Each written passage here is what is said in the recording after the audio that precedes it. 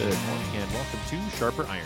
Spend the next hour with us studying the living and active Word of God. His two-edged sword of law and gospel, recorded for you in Holy Scripture, all about Jesus Christ, crucified, risen, and ascended for you. Thanks for tuning in this morning here on Worldwide KFUO. Christ for you, anytime, anywhere. I'm your host, Pastor Timothy Appel of Faith Lutheran Church in Godfrey, Illinois. Thank you to the generous underwriters of Sharper Iron, the Lutheran Church Extension Fund, where your investments help support the work of the Lutheran Church Missouri Synod. Visit lcef.org for more information. And Luther Classical College, a college for Lutherans by Lutherans, opening in fall 2025. Learn more at lutherclassical.org. On this Friday, September 15th, we're studying Leviticus chapter 17, verses 1 to 16.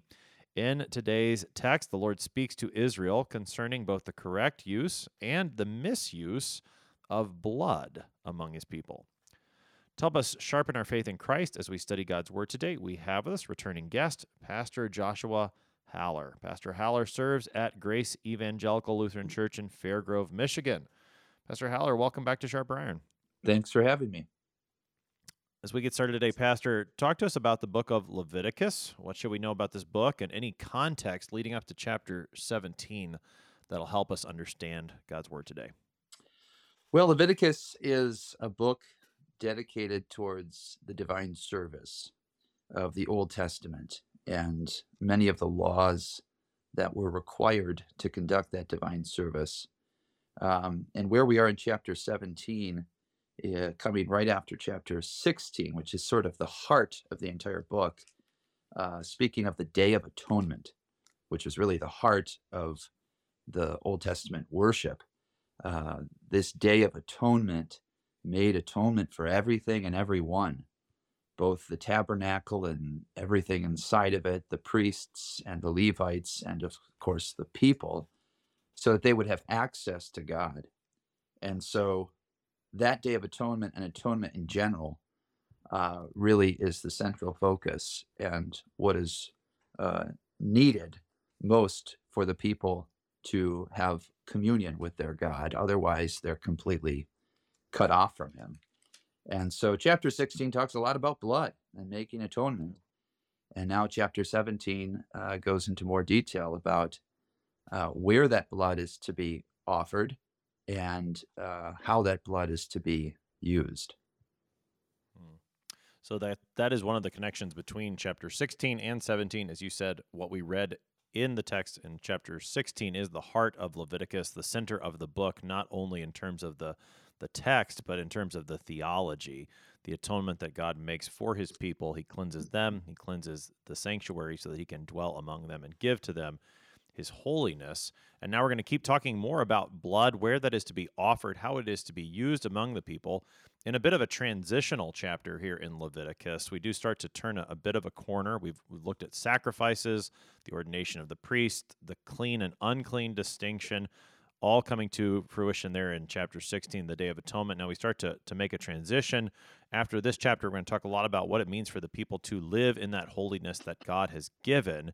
And so there's a bit of a transition that occurs here in this chapter as we talk about especially blood and where it is to be given, where it is to be used appropriately, how it is not to be used and can be misused. Maybe just a bit of an introduction to that topic, Pastor Haller, because this isn't something I think that is in our view as much today. Why is there such a concern for blood? Can you give us just a little bit of a background as to why this is such an important topic here? Yeah, I mean, blood, as our Lord will instruct the people of Israel, is life. I mean, it is synonymous. The Lord says in verse 11 of chapter 17, the life of a flesh is in the blood. And then later on, it is the blood that makes atonement by the life. And then later in verse 14, its blood is its life. The life of every creature is its blood. So that I think we can understand that blood is life for humans and animals alike. You take blood out of a body and it's dead. That's why the shedding of blood implies death, because the life of all flesh is in its blood. And so when making atonement, when making a sacrifice for one life for another, we're going to be dealing with blood. That for an animal's life to be given in exchange for a human's life, the blood has to be offered. Yeah. And for the pagan religions around Israel, when they get into the promised land, the use of blood within their rites is going to be far different than the way that the people of Israel are instructed to use it here. So there's a bit of a distinction that the Lord's going to make within this chapter to show his people what it means to receive holiness from him rather than try to gain that holiness in some way on their own. Yeah, I think a lot of what our Lord's instructing here is to avoid pagan practices. That the Israelites are both leaving Egypt, where they were influenced by worship practices there, and now they're entering into a new land with many nations surrounding them that also will have false practices. And a lot of it has to deal with blood and its misuse. There were a lot of pagan practices that you were to drink, or as it's going to be in our chapter, to eat the animal's blood in order to receive sort of its life's power, its vitality for yourself as an individual. But then others would use the blood to pour it out on the ground to improve the harvest for that year, to give life to the land. Blood was also used to sort of feed spirits of the dead and false gods, or to appease evil spirits. So lots of weird and strange practices used with the blood. And our Lord wants to make it very clear, you're not going to be doing those things.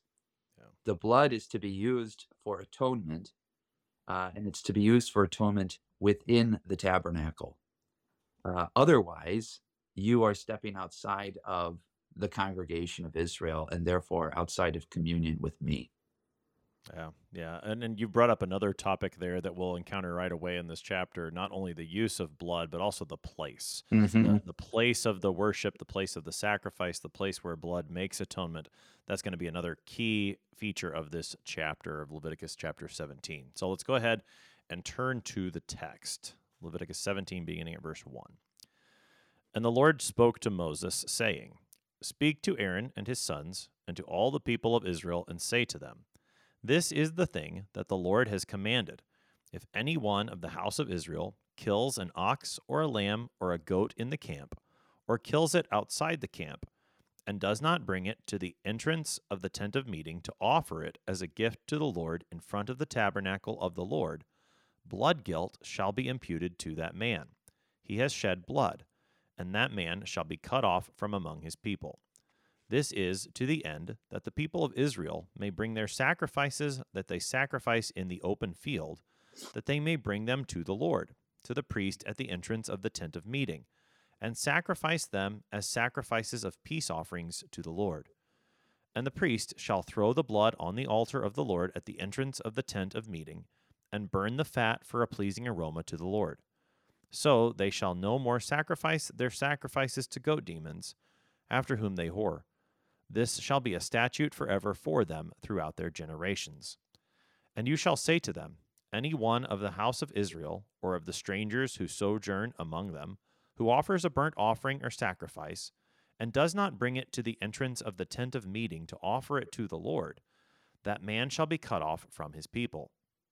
If any one of the house of Israel, or of the strangers who sojourn among them, eats any blood, I will set my face against that person who eats blood, and will cut him off from among his people. For the life of the flesh is in the blood, and I have given it for you on the altar to make atonement for your souls, for it is the blood that makes atonement by the life. Therefore I have said to the people of Israel, No person among you shall eat blood, neither shall any stranger who sojourns among you eat blood. Any one also of the people of Israel, or of the strangers who sojourn among them, who takes in hunting any beast or bird that may be eaten, shall pour out its blood and cover it with earth. For the life of every creature is its blood is its life. Therefore I have said to the people of Israel, You shall not eat the blood of any creature, for the life of every creature is its blood. Whoever eats it shall be cut off. And every person who eats what dies of itself, or what is torn by beasts, whether he is a native or a sojourner, shall wash his clothes and bathe himself in water, and be unclean until the evening. Then he shall be clean. But if he does not wash them or bathe his flesh, he shall bear his iniquity. That's our text for today. That's Leviticus chapter 17, verses 1 to 16. All right, so Pastor Haller, give us the overview of the first part of this chapter. It talks about the first couple of verses, the place of sacrifice, the place where these things are to happen. Introduce that topic for us.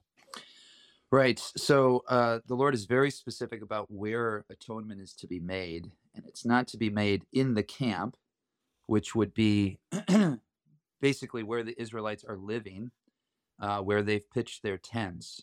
And the tribes were surrounding the tabernacle. So the tabernacle is at the center of their entire life and community.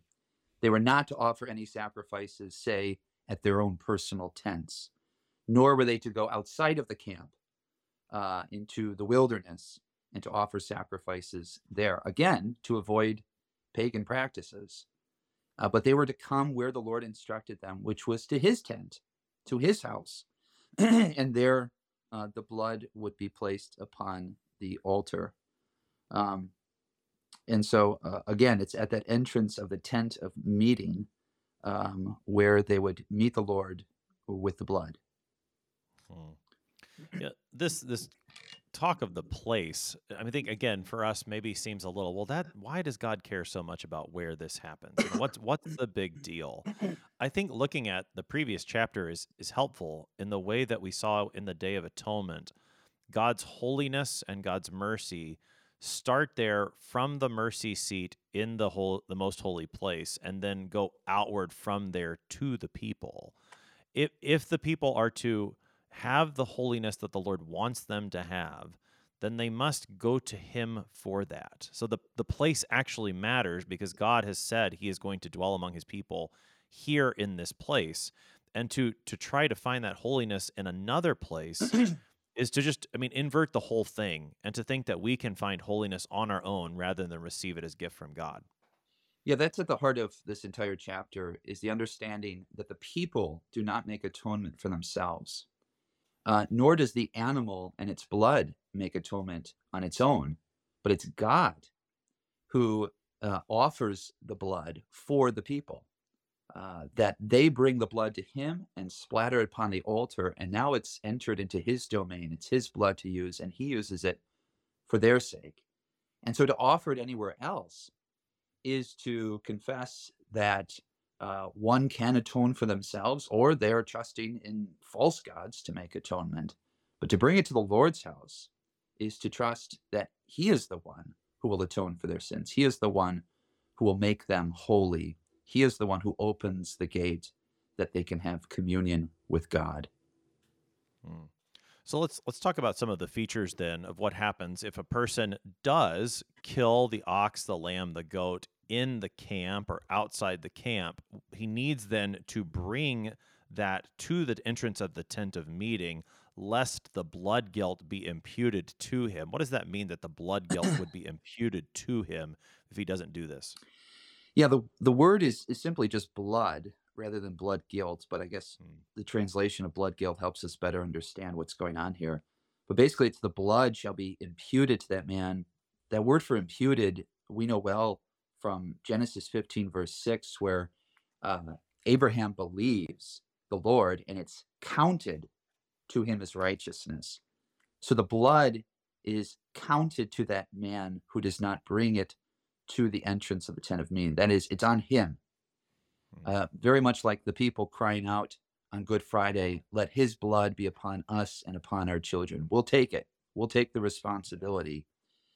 And essentially what the Lord is saying here is that you are guilty of murder, of murdering an animal by not following my instructions and offering it at the altar.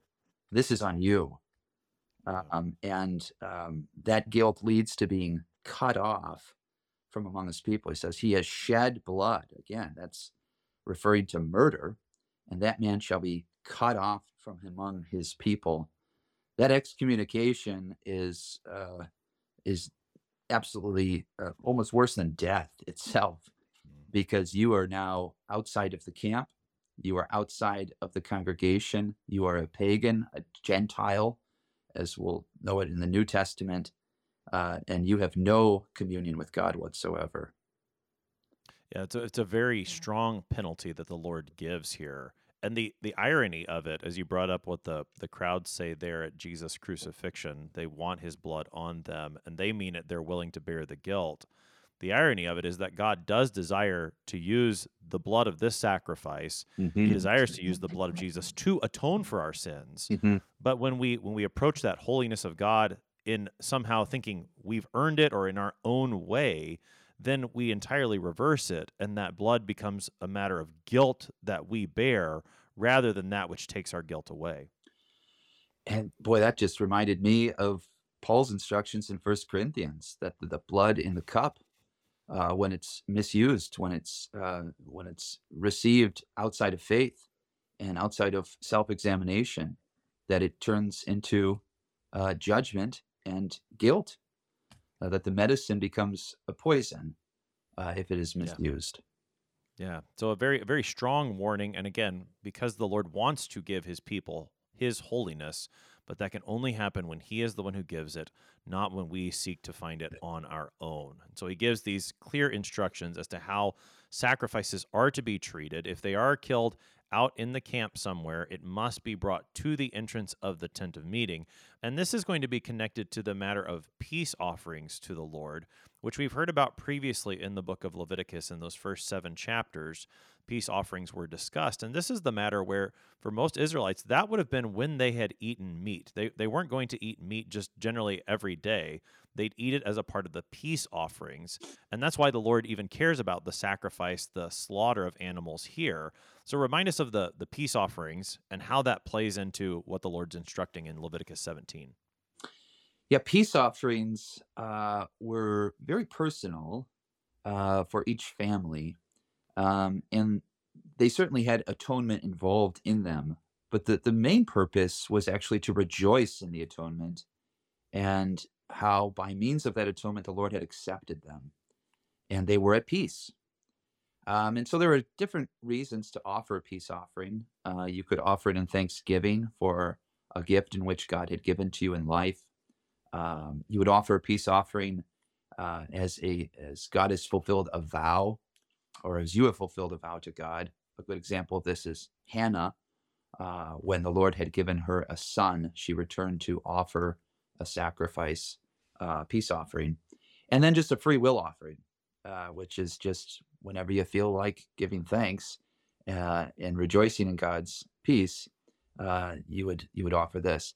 And this is the one offering in which the people would participate in eating it. So the burnt offering, no one ate of it, except for the Lord, essentially. It was consumed entirely on the altar. The other offerings, the priests would get a portion of it. And this peace offering was the one in which the people would take a portion. And they would take it home and eat it that day in celebration, again, of the Lord's acceptance uh, and really having communion with God. And so this is probably the offering that most foreshadows the Lord's Supper, in which we celebrate the atonement that has been made on Good Friday. We receive it, but it's also a meal of celebration and thanksgiving. Hence, one of the names for the Lord's Supper is the Eucharist, to give thanks. And we're giving thanks to God, not for a sacrifice he's made that day, but for the sacrifice he made and in which we receive now in bread and wine. Hmm. Yeah, looking at this chapter and just trying to understand the logistics of it, it sounds like in Leviticus 17 that the Lord has in mind that whenever his people here gathered around the tabernacle are going to partake of the meal of ox, lamb, or goat, they need to do it as a part of the peace offering. They're not, it sounds like in Leviticus 17, they are not to sacrifice or kill an animal and just eat it apart from the peace offering at this time. And the reason this is, and I wonder about this, because I remember when we studied Deuteronomy on Sharper Iron about a year ago, in Deuteronomy chapter 12, when the Lord is giving his people instructions for what it's going to be like in the promised land. And for the people in the promised land, Jerusalem and the temple is going to be farther away for some. There is instruction that's given there that it's okay to slaughter and eat meat in your towns, apart from the peace offering, as long as you don't eat the blood. That's repeated there. But it sounds like, and I don't know, maybe you can tell me otherwise. I'm curious if you know, because I'm not sure. It sounds like in Leviticus 17, the Lord wants his people to partake of meat only as a part of the peace offerings, and maybe just the fact that they're all gathered around the tabernacle, like you said, in the camp, makes that real easy for them to do at this moment in history. So I don't know if you have any more insight in that, but that's the way I was trying to put some things together. I'm with you. I was trying to figure that out as well. I'm looking towards the end of chapter 17 where it talks about hunting any beast Right. or bird. And so they certainly were allowed to hunt for animals. Right. And there, we're not talking about an ox, lamb, or a goat. We're talking about game. But even that blood was to be covered with the earth. Um, so, yeah, I'm not quite sure either. But certainly it seems as though when they get to the promised land, they have a lot more freedom Right. to basically eat any meat that they would want and didn't necessarily have to go to what would be the temple eventually. Obviously, that's not feasible. Um, and I don't know the reasoning for that. Maybe they kind of had to save their meat just for the sacrifices while they're out in the wilderness. Um, I'm not sure, but Right. I think you're onto something. It's not necessarily clear to us. Sure. And I don't know that there's necessarily a theological point there, other than just to note how I think the Lord, at least the way that I see it, is that in Leviticus 17, their situation is they're all gathered around the tabernacle. So if you're going to go ahead and eat meat, then eat that in the presence of the Lord in the peace offering. Hmm. Whereas by the time they enter into the promised land, they're not always going to be going to the temple to offer the peace offering, except probably at those three main feasts. That's when they would do that. And so if they want to eat meat, that, and again, meat that's different than say game, but meat of these normally sacrificial animals, as you clarified, right, Hmm. then they can do that in the promised land, just in their towns, as Hmm. long as they don't, again, eat the blood, as we're going to talk about more. Yeah. It may be comparable to today, where we as Christians have the tradition of giving thanks before every meal. Yep. That, as you said, hey, you're right there. The tabernacle's right there. Here's this meat that the Lord's given to you. Give thanks for it and for the fact that by the blood of these animals, you have peace with them. Yeah, yeah. So again, that's the way it seems to me here in Leviticus 17, is that all of the meat that they're eating of, again, the ox, the lamb, the goat, is going to be done in the context of that peace offering in which they participate as a foreshadowing of what the Lord will give to us in his holy sacrament. Mhm. Now, as a part of those instructions, there is information on what to do with the blood. Verse 6 talks about throwing the blood on the altar of the Lord. There's how you're supposed to use the blood. Also burning the fat for a pleasing aroma to the Lord. That fat portion belonged to the Lord. And then in verse 7, there's just this interesting note, at least it stands out to us. They shall no more sacrifice their sacrifices to goat demons, after whom they whore. Where does that come from? Who are these goat demons? Uh, I'm not That's exactly sure. The word isn't goat demons in the Hebrew. It's the word that really literally means hairy. It's the same word okay. that's used to describe Esau. And Jacob says to his mother, "Hey, my brother's hairy, and I'm not." And so but it's also sort of been figured out that this word can refer to a goat, and I suppose we pull out of that also a devil or a demon. Mm. I'm not exactly sure how. So it's a strange one to sort of translate, um, but it goes back to the fact that the pagan practices at that time would be to worship false gods. A lot of times, those false gods were animals. If we think of the Israelites in Exodus 32, making the golden calf, I don't think that just Aaron decided, hey, let's just worship a cow. It's probably something they pick up back in Egypt. And again, a lot of the pagan practices were to worship animals. So here they describe those demons because, as we know, anything outside of God that's worshipped is essentially of the devil. But I also, um, really, I don't enjoy this, but I find it amusing that the Lord describes worshiping these false gods as whoring and prostitution, fornication. Paul picks up on this as well, that really false worship is tied to sexual immorality. Again, looking at Exodus 32, when they worshiped the golden calf, it says they ate and drank and rose up to play. That word for play could really be referring to some sort of sexual interactions that they're doing as part of the worship practices. Again, most likely something they picked up back in Egypt and would see in the other nations surrounding them in the Promised Land. So this gives us a better reason as to why the location matters, because outside of that tabernacle, to worship outside of that tabernacle is to worship false gods. It's to cut yourself off from this intimate relationship that you would have with the Lord. This intimate relationship, obviously, we see fulfilled in Christ and his bride, the church. To worship false gods is to commit adultery with God. Our God is a jealous God. He does not want us to go after other gods. He is alone our God. And so it's interesting that the Lord here shows us that really this is breaking off from a relationship with him. Yeah, I mean, it shows the absolute seriousness of idolatry. You think it's a small thing to go worship somewhere else? No, you're actually going and worshiping in the place where the demons are, and that's not a small thing. You know, we maybe you're shocked by that term "goat demons" and think it sounds crazy, but we should take it in its utmost seriousness. You know, you're spiritual but not religious? Well, there are spirits out there that you don't want to mess with, and these demons that are described here are among those. Yeah, and even thinking of our Lord's instructions, you cannot serve God and mammon or God and money.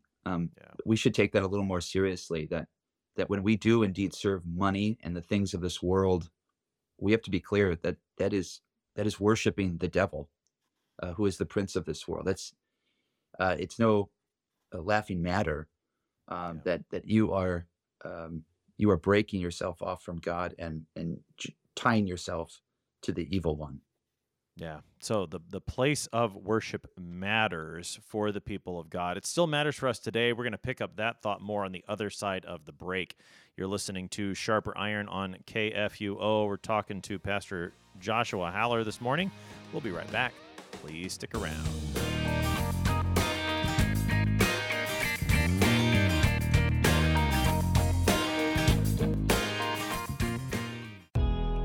Who does Lutheran Church Extension Fund serve, you ask? It's simple. We serve Lutheran Church Missouri Synod ministries and church workers with loans and ministry services.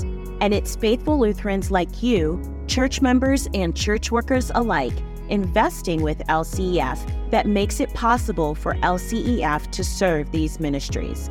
Learn more at lcef.org. LCF is a nonprofit religious organization. Therefore, LCF investments are not FDIC-insured bank deposit accounts. This is not an offer to sell investments or solicitation to buy. LCF will offer and sell its securities only in states where authorized. The offer is made solely by LCF's offering circular. Investors should carefully read the offering circular, which more fully describes associated risks.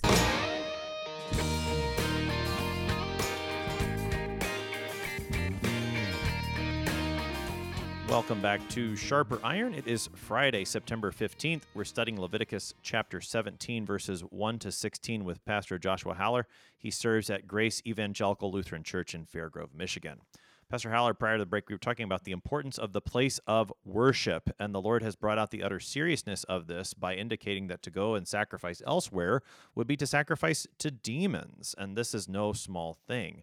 Now, for us as Christians today, how does this come to fulfillment? Because you worship in Fairgrove, Michigan. I worship in Godfrey, Illinois. We're not worshiping in the same place. So how does this matter of the location of our worship come to fulfillment for us? Location still matters, but there is no longer one and only specific location. If we think of John chapter 4, where Jesus speaks with the woman at the well, who is a Samaritan, And she asks, well, we worship here, and you Jews worship there. So sort of who's right? And Jesus says, the hour is coming and is now here when the true worshipers will worship the Father in spirit and truth, which seems to be a clear indication that we will worship the Father, the Son, and the Holy Spirit, that we will worship the Father by means of the Spirit because of the truth, which is Jesus. Jesus is the way, the truth, and the life. Also in John's Gospel, Jesus said, destroy this temple, referring to his body, and in 3 days I will raise it up. And so now for us Christians to worship the Father, the Son, and the Holy Spirit is to, the location of that is found in the body of Jesus. That wherever Jesus is physically present, there is our temple. He is our temple. Again, in John's Gospel, going back even further to chapter 1, John writes, the Word became flesh and dwelt among us. That word for dwell can literally be translated tabernacled among us. So Jesus' body, the flesh and blood of the Son of God, is our tabernacle, our temple, our location of worship.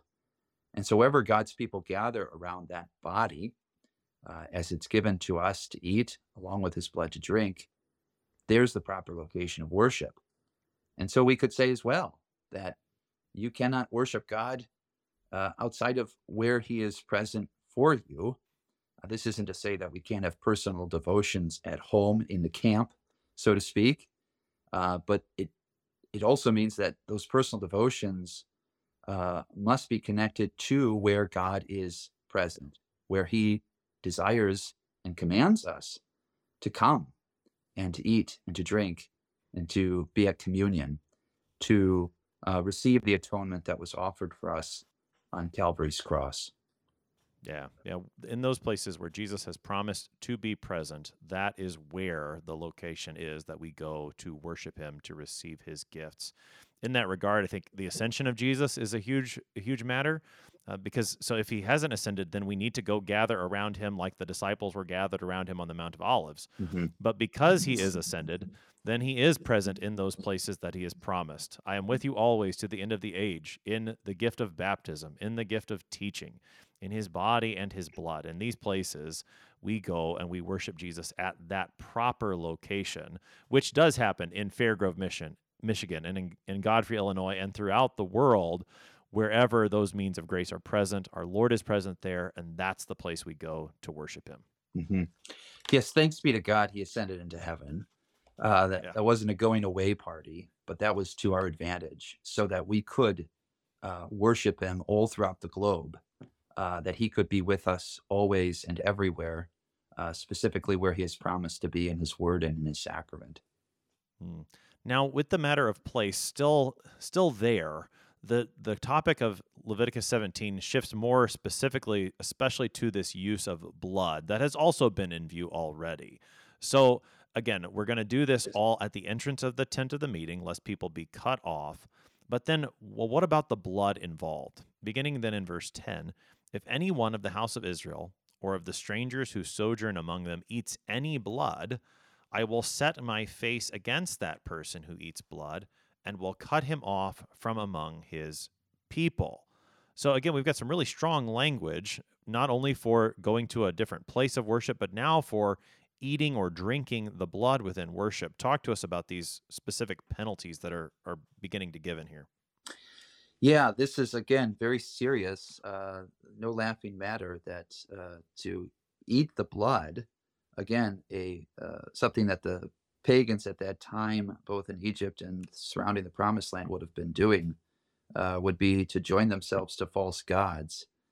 It's not as though the blood is going to be bad for them and it's going to be harmful to them physically, just like the fruit in the Garden of Eden wasn't poisonous or rotten. It's simply God said, don't do it. Right? To eat of that fruit, Adam and Eve, would be to tie yourself to the serpent who's now tempted you to do it. To eat of the blood would be to tie yourself to these goat demons, these devils, and these false gods. So again, we get that the punishment is to be cut off from among his people. this serious excommunication, this total taking away of the communion with God. And here it's a little different. Maybe this isn't as important as I think it might be, but he's saying, I will cut you off from among the people. Whereas in the others is you will be cut off. Here it's let it be clear, I'm going to be the one to remove you. I'm going to be the one to cut off the peace that you have with me. Well, and even in the language that comes before that, the Lord says he's going to set his face against that person. Yeah. And I love this word for face in the Hebrew. It pops up all the time, and it's so important, especially when speaking of God's face, which, of course, being a spirit, he doesn't necessarily have a face like we do, but this helps us better understand it, especially looking at the Aaronic benediction that we hear in the divine service, where it says, the Lord lift up his face upon you. We translate countenance upon you. But I always think of when I was a kid and, I screwed up and did something bad, and my parents heard about it and their face falls, right? They are ashamed. They don't even want to look at me. Happened quite often. But the Lord, he lifts up his countenance upon us because he has atoned for our sins. We are at peace with him. We are his people. But one who eats of the blood, who goes outside of that fellowship, the Lord will lower his face. He will set his face against that person. He will turn from him. He will not have that favor and that communion with them. He'll be outside of it. Yeah. I think the mention of the Lord setting his face here is significant. Going back into Leviticus chapter 9, into the inaugural divine service after Aaron and his sons had been ordained, toward the end of that service, there was actually a double blessing that was given. The people were blessed twice as a part of that service, as a reminder that this is what the Lord intends to do through the divine service, through these sacrifices. He intends to bless his people, to set his face toward them with grace and favor. And so here now, to misuse that then is to have the opposite effect. Right? When you do not partake of the Lord's sacrifices in the correct way, particularly by eating or drinking that blood, then the Lord will not be blessing you through that. In fact, the opposite will be happening. Again, that same irony we talked about earlier, that which the Lord intends for blessing, when it is misused, actually becomes something that does not bring us any help and harms us, in fact. Yeah.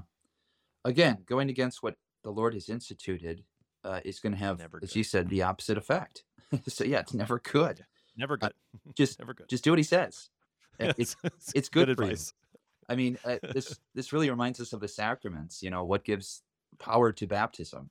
There's nothing in the water. It's the Lord's institution. What gives us bread and wine? What makes it the body and blood of Jesus and offers us these great benefits? It's because Jesus said it. How do I know this is actually his flesh and blood? We can talk about the different communications of the two natures and the sacramental presence, but it comes down to Jesus said it, so it is. He said, "Don't eat the blood. Don't eat it." Yeah. So talk more about that in connection with the matter of blood here in Leviticus chapter 17. Over and over again, it's said in one way or another, the life is in the blood. The life is the blood. Talk about how then it's the word of God that factors into all of that and what's being said here about life and blood and the connection. Yeah. In general, every life of every creature is found in its blood. You take the blood away and you've taken away life. But it's not, what makes atonement is not the life of the animal.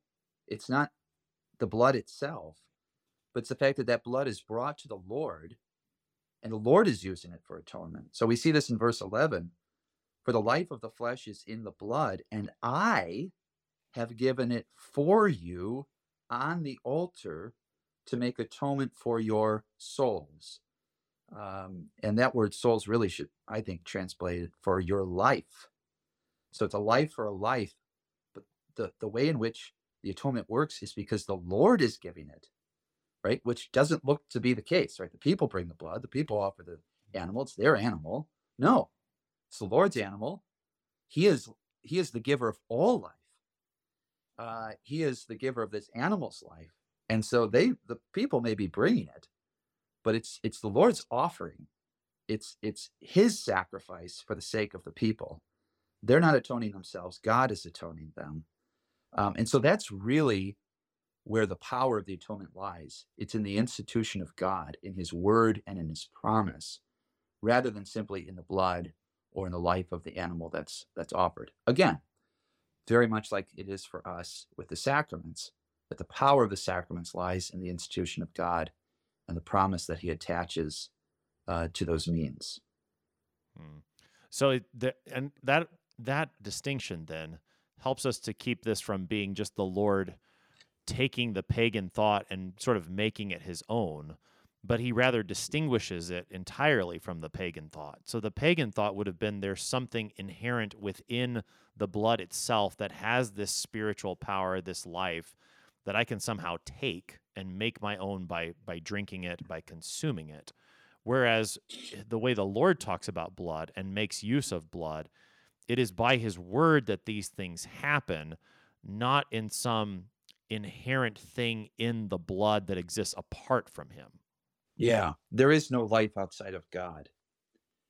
So we do not have life in and of ourselves. He is constantly giving us life. And so, correct, to go outside what he has commanded is to confess that there is life outside of him, life to be found outside of him, that we can take life for ourselves. And that's simply not true.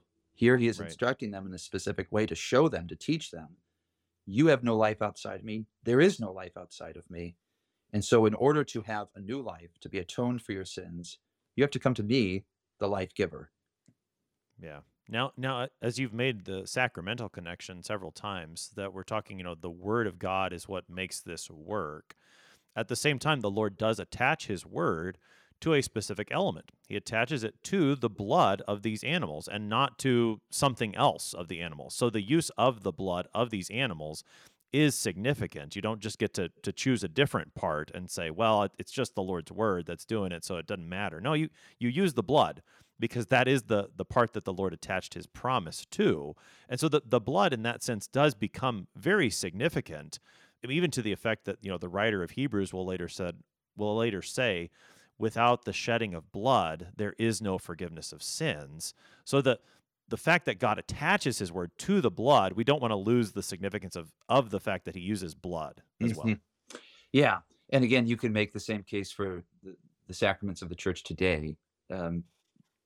God didn't just choose water randomly, but we see water right from the beginning, that water is life, that the Spirit hovers over the waters, that Noah is saved by means of the water. Right? There is reason to this. And so, we can't just use whatever we want in baptism, just as we can't use anything but bread and wine, that this is specific, that we are being fed and our thirst is quenched and we're be given joy in this meal. So we can't use Oreos and chocolate milk. And constantly, right, the way that we get off track in our worship practices, whether it's in the Old Testament or today, is we always think we know better than God. That we think, no, I know you said this, but really this would be a better way. I know you said don't drink the blood, but come on, life's in the blood. And I want life, so it makes sense that I should drink this. No, let's just follow the Lord's institution. He actually knows better. Yeah, that's right.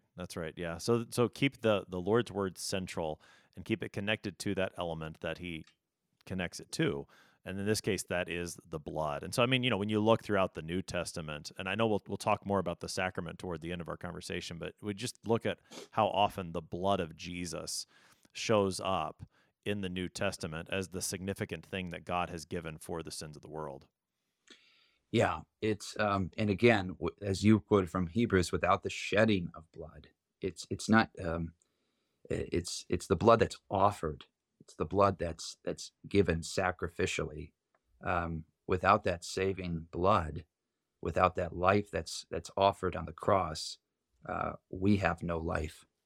He came to give us life and give it in abundance, and it's found in his blood. Yeah.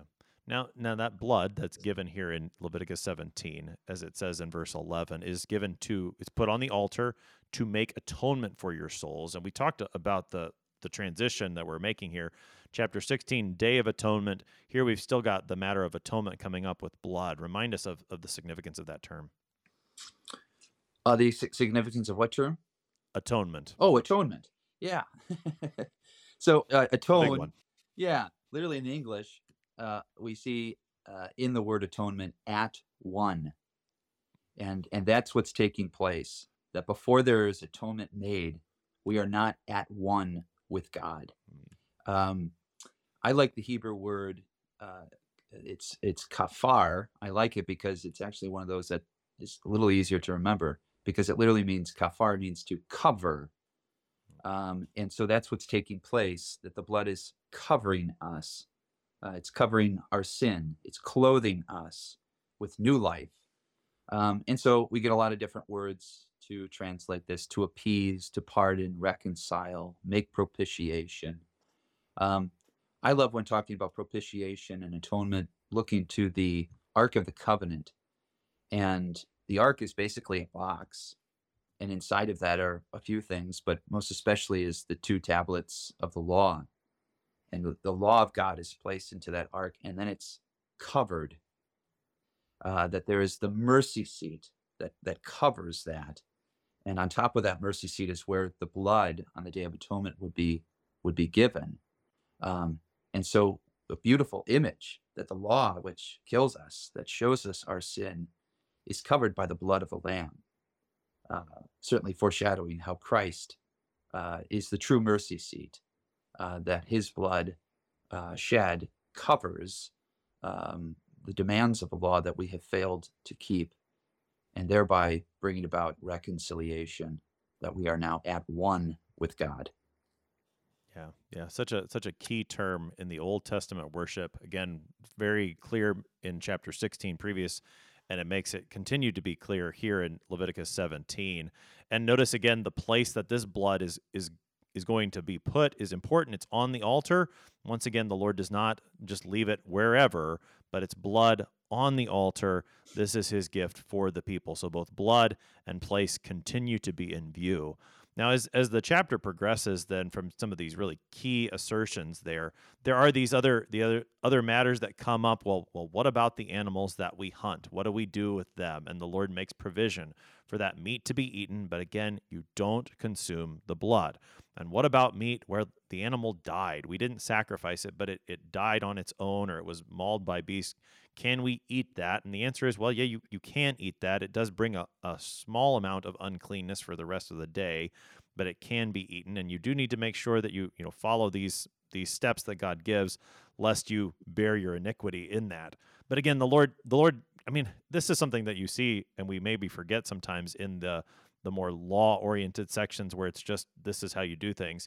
These are very practical things that he gives. He's dealing with everyday life matters in addition to the really weighty theological topics. Those things end up going hand in hand here.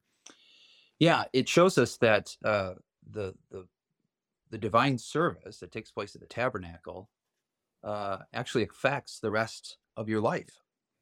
That we don't separate the tabernacle from your own tabernacle. That's why we get this beautiful picture that their life and their tents surround the main tent. That, if to put this in today's perspective, Sunday morning should not be separated from the rest of the week. What takes place in the divine service at church should flow out into the rest of your lives. It should affect it. It should change it. It should change you and the way that you act and live out your life every day.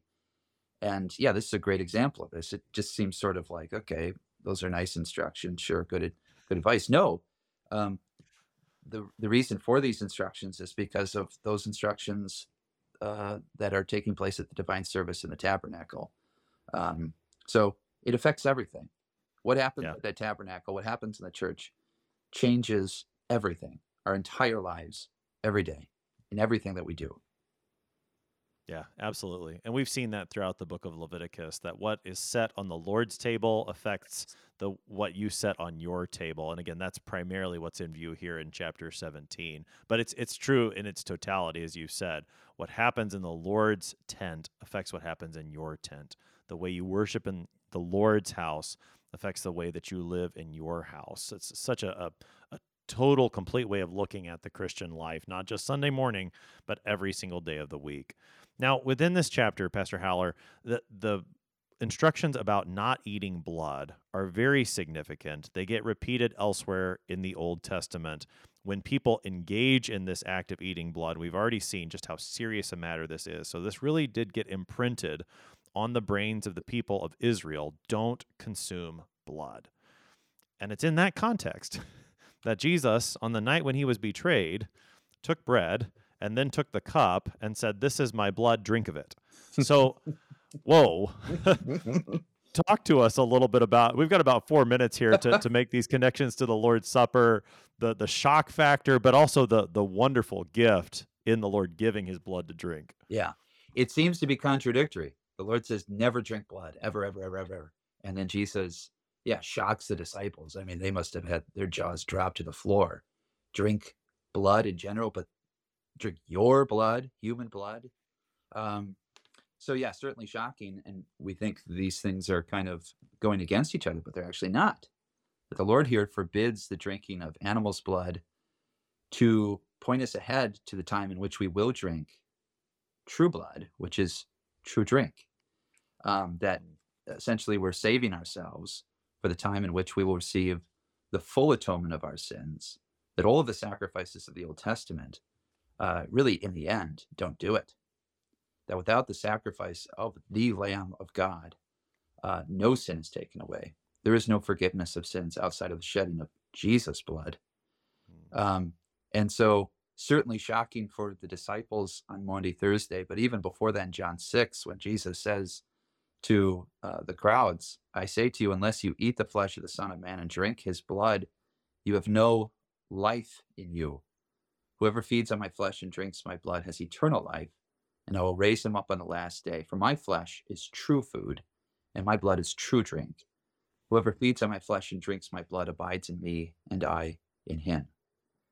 I think that's always so important that, why would we eat Jesus' body and drink his blood? I mean, that just seems sort of gross. Jesus says there is no actual food outside of my body. There's no actual drink outside of my blood. All food and all drink points ahead to this, which is to say there is no life outside of me. That your cheeseburger actually isn't giving you life. That you need true food and true drink. And the life is really there again, as it's repeated. The life is in the blood. That without the shedding of that blood, and that's why in the institution, it's the forgiveness of sins is found in the blood. This is to drink with all of you. This is the cup of the New Testament in my blood, which is shed for you for the forgiveness of sins. And so, it's shocking, and yet it's beautiful. It's perfect. It's a completion of everything we've just studied here, that all of these requirements that the Lord is making are pointing us ahead and finding their fulfillment in that cup of salvation, which we receive in the sacrament. Yeah, what a wonderful fulfillment that the Lord says, don't partake of this blood. Save yourselves for the true drink, for the blood of Jesus, his Son, which cleanses us from all sins, as St. John says in his first epistle. This divine blood, the blood of Jesus, who is God and man, this has the power to do what the blood of bulls and goats never could fully do, to forgive you of your sins. I really love how you said he connects the forgiveness of sins, particularly with the cup. Certainly the body, we receive the whole sacrament, but particularly that shedding of blood, there is the forgiveness of sins, the fulfillment of Leviticus chapter 17 for us. Pastor Joshua Haller is pastor at Grace Evangelical Lutheran Church in Fairgrove, Michigan. He's been helping us today to study Leviticus chapter 17, verses 1 to 16. Pastor Haller, thanks for being our guest today. Thank you so much. Glory be to Jesus, who in bitter pains poured for me the lifeblood from his sacred veins. So we sing, especially during the season of Lent, and we give thanks to our Lord Jesus Christ, who gives us his blood as true drink, so that we would receive him and his life for the forgiveness of our sins. I am your host here on Sharper Iron, Pastor Timothy Appel of Faith Lutheran Church in Godfrey, Illinois. If you have any questions about Leviticus 17, send an email to kfuo@kfuo.org. It's always a pleasure to hear from you. Thanks for spending the morning with us. Talk to you again next week.